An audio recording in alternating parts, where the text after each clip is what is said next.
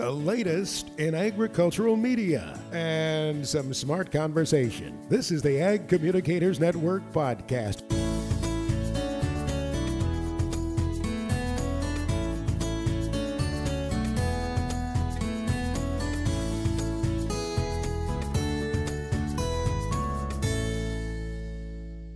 Welcome to the Ag Communicators Network podcast. I am your host, Katie Navarra.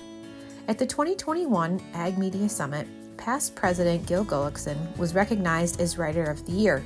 In this episode, he'll talk about what it takes to create an award-winning piece, something that he has done year after year.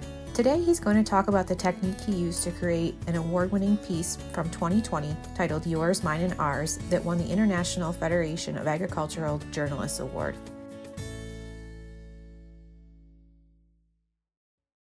So every story begins with an idea. What inspired you to cover the topic that became Yours, Mine, and Ours? I think one of the unique things about we have a successful farming is we have a very innovative environment where we're encouraged always to look for different kind of story ideas, different ways to cover things, unique ways, unique layouts, those kinds of things. We have really good editorial leadership in our editorial content director, Dave Kearns, and also our group publisher, Scott Mortimer, and they really set the tone for us.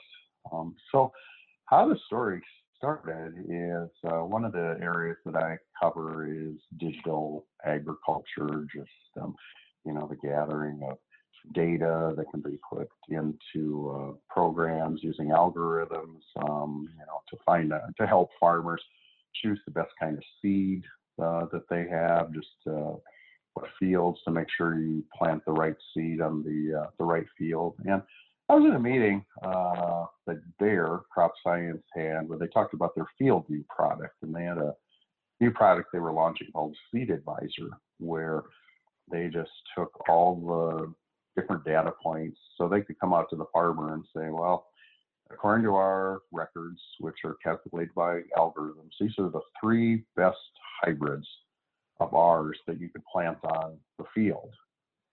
And that just kind of struck me as kind of an interesting approach. So after that meeting, we had an editorial planning meeting, and I pitched something like digital agriculture goes mainstream, and it was accepted as a story. So I had the story, and for several months I was working on other things, but then I went to another meeting at the end of February in 2019 at the Commodity Classic in Florida. And there was a presentation by Bayer, and one of their executives spoke. And in her speech, she made some reference to, we want to share with the farmer in the good times and the bad. And for some reason, that just kind of caught my attention. What did she mean by that? Mm-hmm. So one night, I think it was a Friday night, before the end of the show, we had a ag editors reception with NAMA. And, at the end of the meeting, I just kind of went and I got a Subway sandwich, and I went back to my room and I kicked back and I went over my notes for the meeting. And that just kind of struck me because when she said that, I bolded it immediately in my notes. And, I don't do it with every story, but something like this, I always share the story about Lamar Hunt. He was actually the founder of the American Football League, which merged into the National Football League in 1970. And he had a really interesting background in that his father, H.L. Hunt, he was like the filthiest rich of all the filthy rich Texas oil men back in the day. And he even wrote a book, I think it was called Alpaca, where he theorized that the rich should have more votes than the poor. But his son Lamar, he wasn't into being a fancy right-wing philosopher or filthy rich oil man at all. In fact, he was an undersized end on the football team at Southern Methodist University who hardly got in the game. He sat on the end of the bench most of the time, but he just wanted a football team. And back then in the late 50s, those old bulls that owned the National Football League teams, they didn't want to give him one. So one day he was on a United Airlines flight, and he got out United Airlines stationery and a pen. So he starts penciling out the formation of the American Football League, how many teams to have, certain rules, how are they were going to compete against the NFL, what cities, what have you. So he gets all fired up. He gets off the plane, and he tells no one.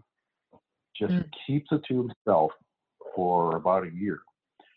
And then, he just kind of wanted the timing to be right. So he talked with a lot of folks of oil money, trucking money, and insurance money. And that's how the American Football League was formed, 8 original teams. And no one knows who Lamar Hunt is now, but had it not been for him, there would have been no New England Patriots. There would have been no Tom Brady, no Bill Belichick playing for the Patriots. For the Kansas City Chiefs, which he eventually became the owner of, would have been no Patrick Mahomes and no Super Bowl championship for him last year.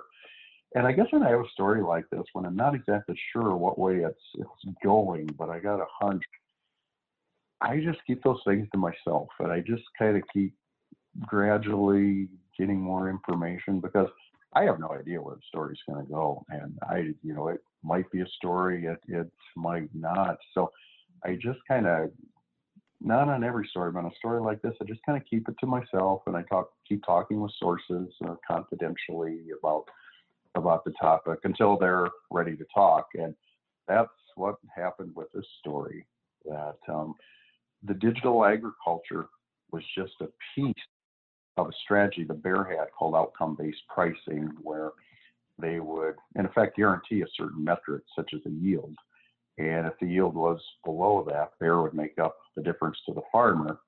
And at that time, if it got above that metric, they wanted to share in the extra yield. Now, currently, that's just one of the options they're looking at. They're looking at a number of different options, in this. So it's kind of like anything new. It's a pilot project, and they're testing it. But that was new. That had not been talked about before, and that was the big hook in the story. I think the challenge was, and I mean, it's their strategy, it's their company, but you had to, you had to work with them and touch bases with them periodically as to how much they were going to say. And finally, I think it was on August 2nd, they had a field day at Jerseyville, Illinois, at a Bear site, and they were ready to talk then. So I interviewed the person who was spearheading the project and really got them to talk about the program and what they wanted to do. And after that, I went back to Des Moines. I pieced it together with some of the interviews I did with farmers and other companies who were thinking about following similar strategies, and put the piece together. That's interesting. In this day and age where it seems like there's always a rush to get more content out, sometimes, the biggest stories are the ones that evolve over a lengthy period of time. Yeah, I think, one of the goals that I've set for myself in a year or two is just to be a better listener. And I think, I do it myself. I mean, when we go to meetings, I tweet out things. But for that speech, I just listened to what the Bear executive was saying. And I'm not very good at multitasking that way. When I'm tweeting something, I just have to concentrate on tweeting and make sure I get all the words spelled correctly. And I'm not listening to what the person is currently saying. So there are probably people who can do both, but I can't. Mm-hmm. Well, I wanted to talk to you a little bit about the writing technique you use and the approach to telling the story. You said that you're given, a lot of latitude there at Successful Farming. How did you come to this particular technique, and what made you think that it was right for the reporting that you had done? I think on this one, when I look back at a big story, there's always something I would probably change. But the only thing I'd change on this one is I may have cut down the lead just a few words just to get the reader into the story. But for me, the big hook was, wouldn't it be great if you could plant a hybrid or do a certain practice, and if it didn't work, get the money back? And I said, these days you might be able to, according to this program.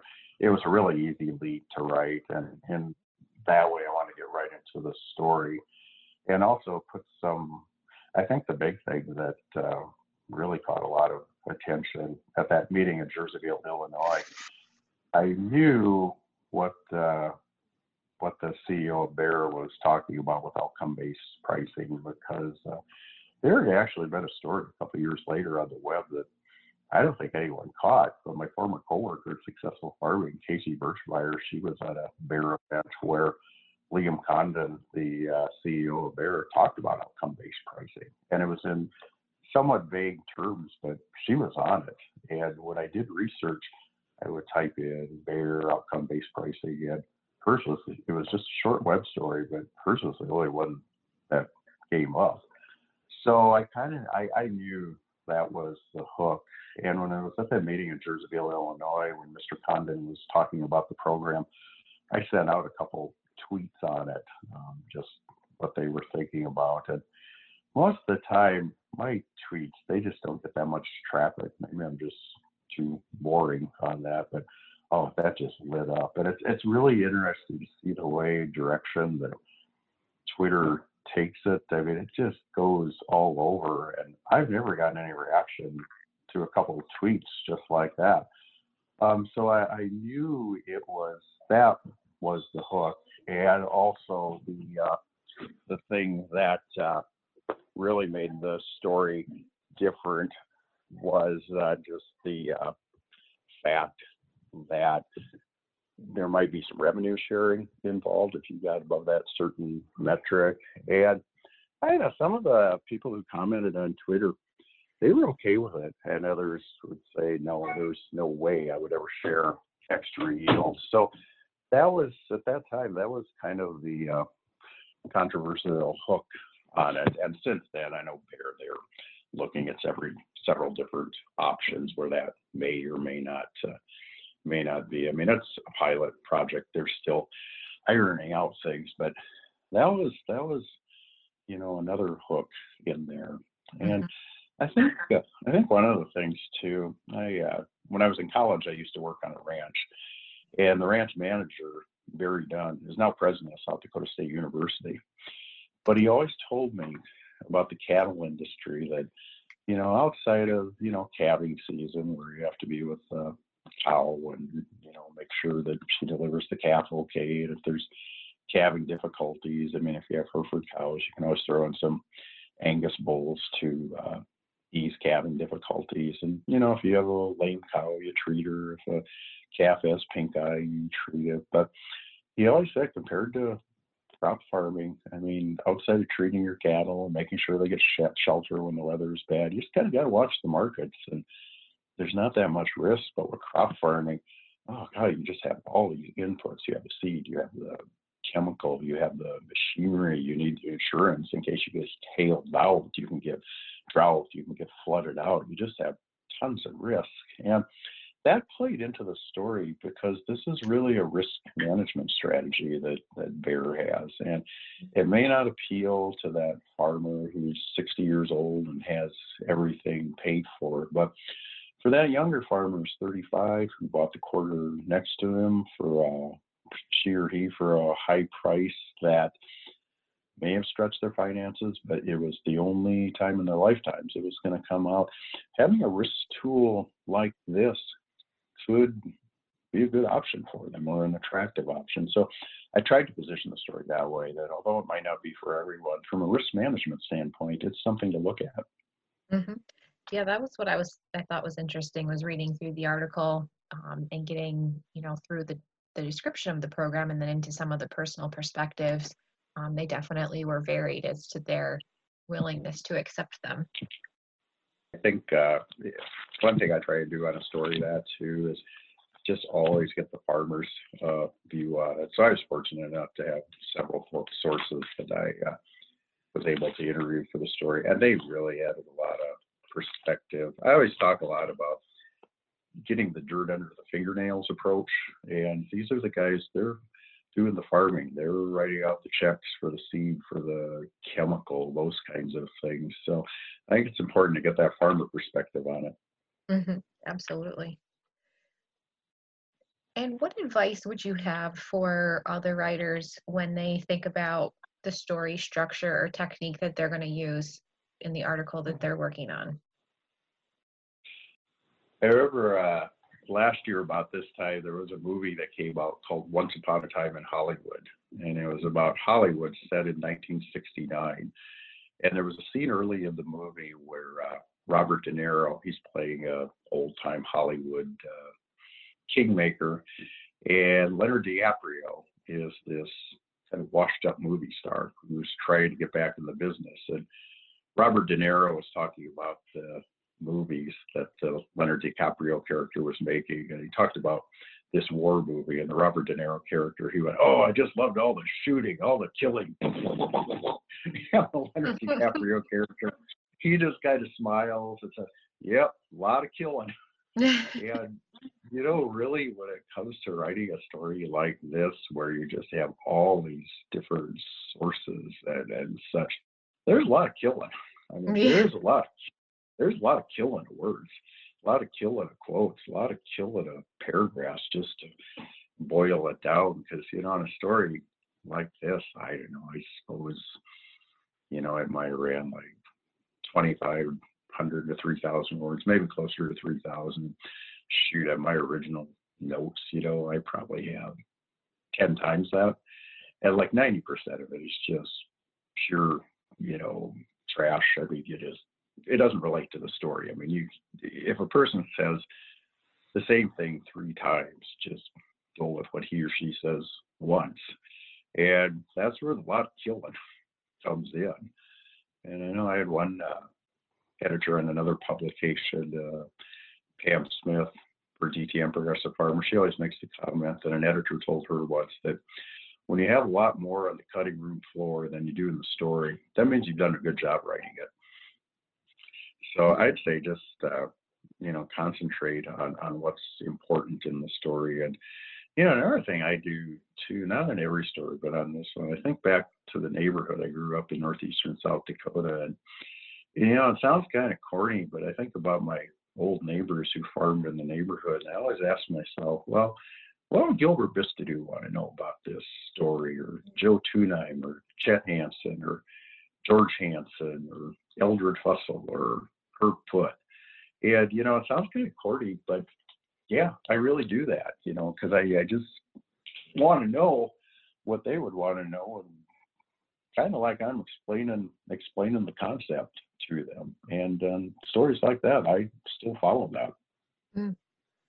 Well, it all does come down to what the reader wants to know, and I'm sure it's helpful to think through that, when any of us sit down to write whatever project we're working on. Yeah. I think one thing that kind of helps too on a major story like this, I remember before I wrote it, I had my editor Dave Kearns take a look at it, and also a coworker of mine, Bill Spiegel, who also farms in Kansas. And they were able to give some really good constructive criticism. They were able to find some holes in stories, some things I didn't think of. So if you can do it, I mean, it sure pays to have someone else look at the story and give pointers. I don't really do that at the start of the story, just because something like this, I think early on one of the advice I give to readers, just try and block out all the noise. I mean, there's a lot of stuff going on Twitter, on social media, those kinds of things. I mean, Twitter is a great tool, but there's a lot of noise on it too. So when I'm on this story, I just kind of went at my own pace and followed my own instincts and wrote it. And for me, it's very helpful to get that advice after the fact, because I probably have 95% of it covered, but there's always those 5% holes that pop up. And that's where it helps me to have other folks look at it. Sometimes I feel like you just kind of get an instinct in your gut that a story is going to be special and has potential to be an award winner. Did you have any sense of that when you wrote this story, or were you pleasantly surprised when it came out the winner? It's funny, I entered the same story in a group I belong to, the North American Ag Journalists, and I think I entered 6 stories in that contest, and one of them got a first, another one got a third, 3 got honorable mention, and this one didn't even place. And then I enter this contest and it wins. These writing contests, they're just all over the board. You just never know. But I think the thing that I knew it was a good story because it was something new that really hadn't been discussed in the agricultural press before. So I knew that it probably had a good chance. I think too, and you can't do it with every story, but in this story, it started out, and I think other stories have been about like digital agriculture, how it's great, how it does this, how it does that. But in this case, digital agriculture is just a tool that's used in this strategy of outcome-based pricing. It's the tool, it's a means to an end. And that was something kind of different about this, that, it started out as a technology story, but it ended up a lot being economics and management, and ended up as in addition to a technology story, also as a risk management tool. So I kind of knew that there was something about this story that was different, and in this case, it caught the eye of the judges. But that's not a given. You can have, I could enter the story in another contest that it just might not even get mentioned. So I think it depends a lot on how it hits the judges too. Sure. When I'm not writing, I compete in different horse shows, and that's the one thing that we always have to keep in mind is it's the judge's opinion on that day.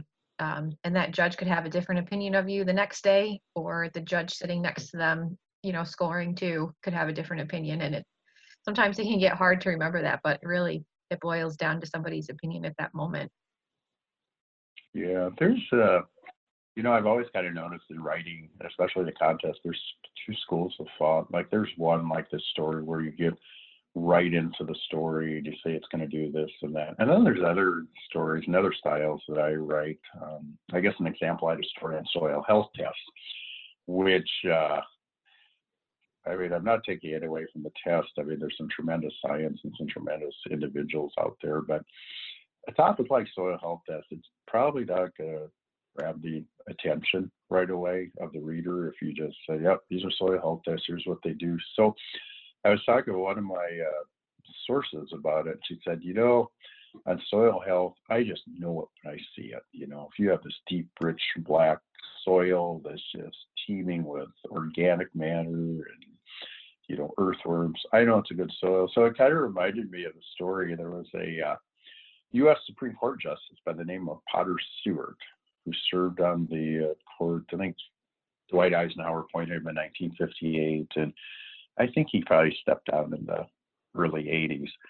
But he was ruling on this. It was a pornography case in 1964.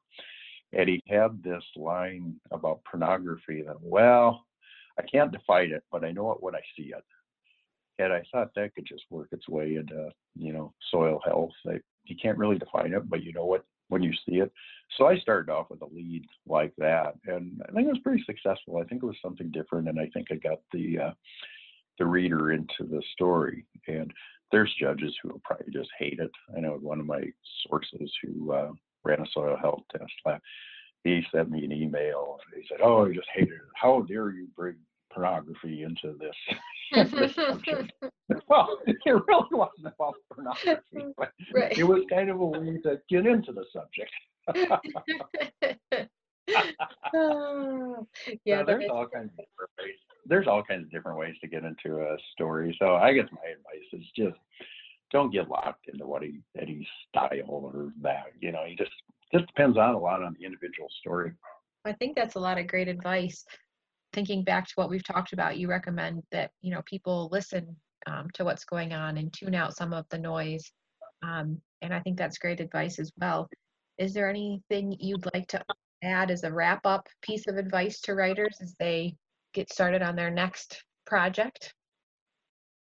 Oh, I'd say one thing about, within the Ag Communicators Network is we just have tremendous sources, I look at, folks like, Jim Patrico, he just had an article about photography. There are people who would pay gold bars to get advice from Jim Patrico, and by being a member, it's free about photography and also about writing. So personally, I'm always kind of flattered when someone comes up and asks me about writing, or if they show me a story and what I could have done differently. I'm flattered when they do that, that they think enough of me to do that. So I would say, don't be afraid to reach out to people on your staff who might be willing to help you. Because like myself, I'm constantly looking at other writers within the Ag Communicators Network to get ideas on how to better ourselves. The neat thing about the Ag Communicators Network, compared to a lot of other trade magazines, is the focus point is on professional improvement. I mean, we have a professional improvement fund that funds workshops, funds trips the members can take advantage of. But the Agricultural Media Summit, which will be held in Kansas City on November 14th through the 18th, they're chock full of professional improvement seminars on writing, photography, digital, podcasts, video making, TV, those kinds of things. So I would sure encourage members to take advantage of those types of things. Yeah, it's always good to be working, to improve and see how we can learn from others as things continue to evolve. I mean, the basics are always the basics, but there's always new ways of looking at things and trying, different presentations and things like that. I think one thing too is the importance of finding a mentor, someone you can trust. And in my case, in successful farming, I was lucky enough to sit by the crops and soils editor, Rich Fee. We sat next to each other. And, the neat thing about Rich, he retired in 2012 after 32 years as the crops and soils editor. And, he had as much enthusiasm and interest in the crops and soils area in 2012 as he did in 1980. So he was always a good mentor and always a guiding force to me. He had some really interesting, what I call maxims. He would say, the bottom line of a story is tell me what I don't know and how it will make me money. And I always add better my family life.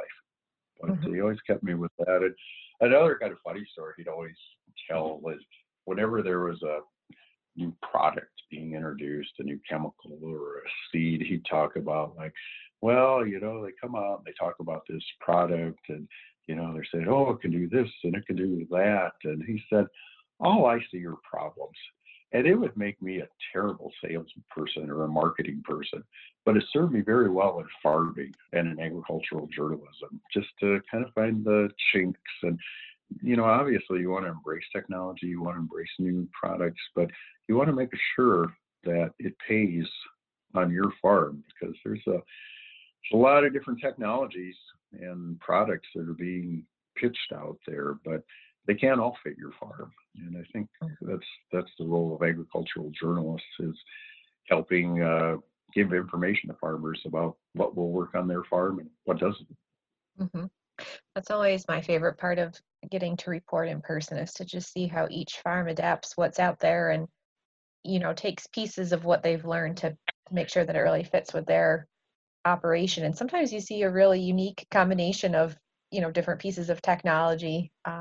And they are some of the most innovative people out there. Yeah. I know I had one story last year that ran in July 2019. It was about a new type of herbicide weed resistance called metabolic resistance. And the bottom line is this metabolic resistance, it can render a herbicide site of action even before it's useless, even before it's been invented, just within the plant. And one of the farmers I interviewed, Chad Lehman, he farms near in the Peoria area of Illinois.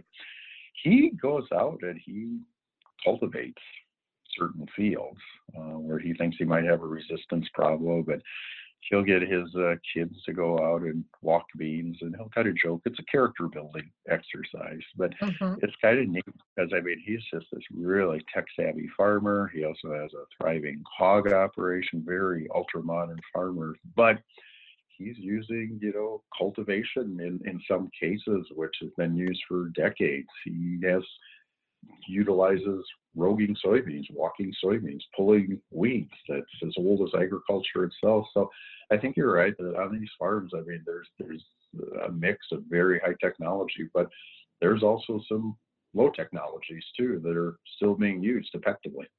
Mm-hmm. Absolutely. Well, I appreciate you joining me today. I think this is, what I was hoping we could share with members about, your approach to writing yours, mine, and ours, and how, you kind of thought through that process, reported on it, and wrote it. And, again, congratulations on your award through the IFAJ. Oh, well, thank you very much. This has been an Ag Communicators Network podcast.